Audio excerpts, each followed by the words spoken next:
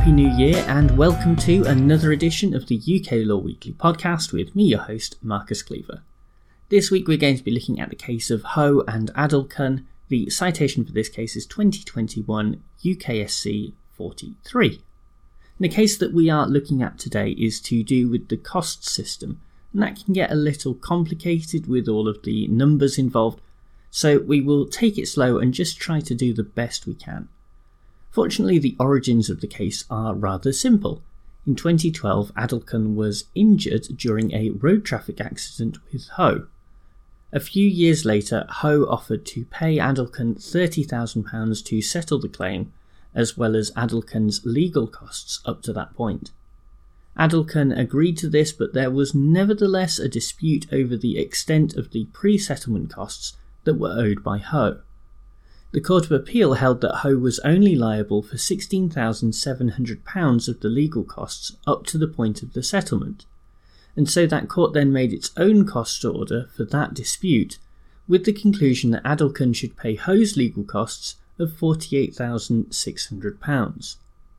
The problem was that because the original £30,000 was paid as a settlement rather than being court-ordered, there were no orders for damages and interest under Part 44 of the Civil Procedure Rules. This is important because Part 44 deals with something called qualified one-way shifting, which basically limits the amount of legal costs payable by a claimant to a defendant where a claimant loses on all or part of their claim. Part 44 does allow defendants to recover costs in certain circumstances and up to certain limits, but the limit is based on the court order for damages and interest. Thus, we return to the problem of this case for Ho. There was no court order for damages and interest, so the limit is zero. That was all agreed between the parties, but Ho wanted to know if she could at least avoid paying the £16,700 in pre-settlement costs, because this should be cancelled out by the £48,600 that Adolkun owed her under the Court of Appeal costs order. The Court of Appeal said that would be fine, but Adolkun appealed to the Supreme Court, and so that is where we pick things up.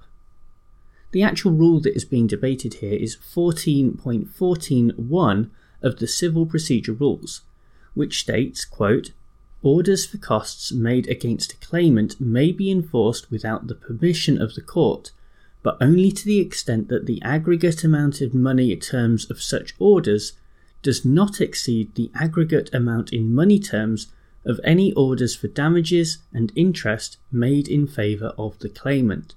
End quote. Ho argued that all opposing cost orders should be netted off against one another, and so even though the aggregate amount in favour of the claimant referred to in the rule is technically zero, the £16,700 she owed as part of the pre-settlement costs could still be offset against the amount that was owed to her as part of the Court of Appeal costs award. The justices rejected this argument because the offset applies in respect of the costs orders rather than the overall net amount. This is a little confusing, but ultimately it means that Adolkun was successful in her appeal, and not only does Ho have to pay the settlement of £30,000 as well as the pre-settlement costs of £16,700, but she cannot enforce the Court of Appeal costs order against Adolkun at all. I think that although this is a correct interpretation of the rules, it is clearly more than a bit unfair. Interestingly, the justices appeared to feel the same way, but their hands were tied. Paragraph 44 of the judgment is worth quoting in full. Quote, "We recognise that this conclusion may lead to results that at first blush look counterintuitive and unfair. Why should a defendant which has a substantial costs order in his favour have to pay out costs to a claimant under an order made against him when the two costs orders would net off against each other, leaving both sides to meet their own solicitors' costs themselves? Whether or not the intervener in this appeal is right that such a result accords with the policy underlying QOCS, we hold that it is the result that follows from the true construction of the wording used in Part 44. Any apparent unfairness in an individual case, such as this dispute between Ms. Ho and Ms. Adolkun, is part and parcel of the overall QOCS scheme devised to protect claimants against liability for costs and to lift from defendants' insurers the burden of paying success fees and after the event premiums in the many cases in which a claimant succeeds in her claim without incurring any cost liability towards the defendant." End quote.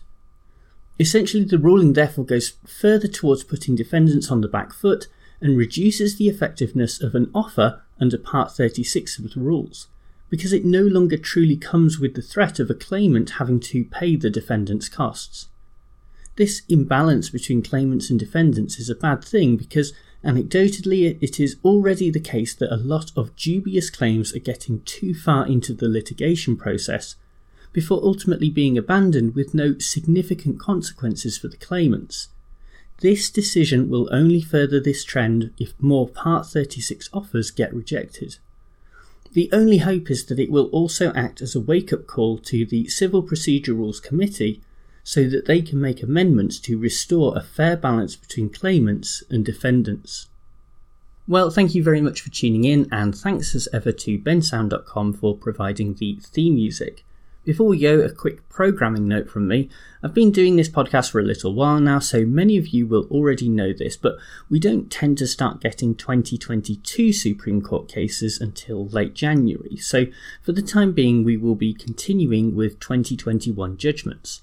Of course, there are generally more than 52 judgments in a year, so we will do our best to get through 2021, but there are likely to be a few omissions.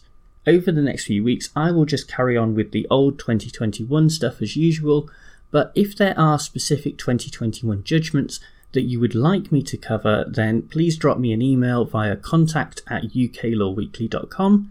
That's contact@uklawweekly.com, and I will do my best to get to them.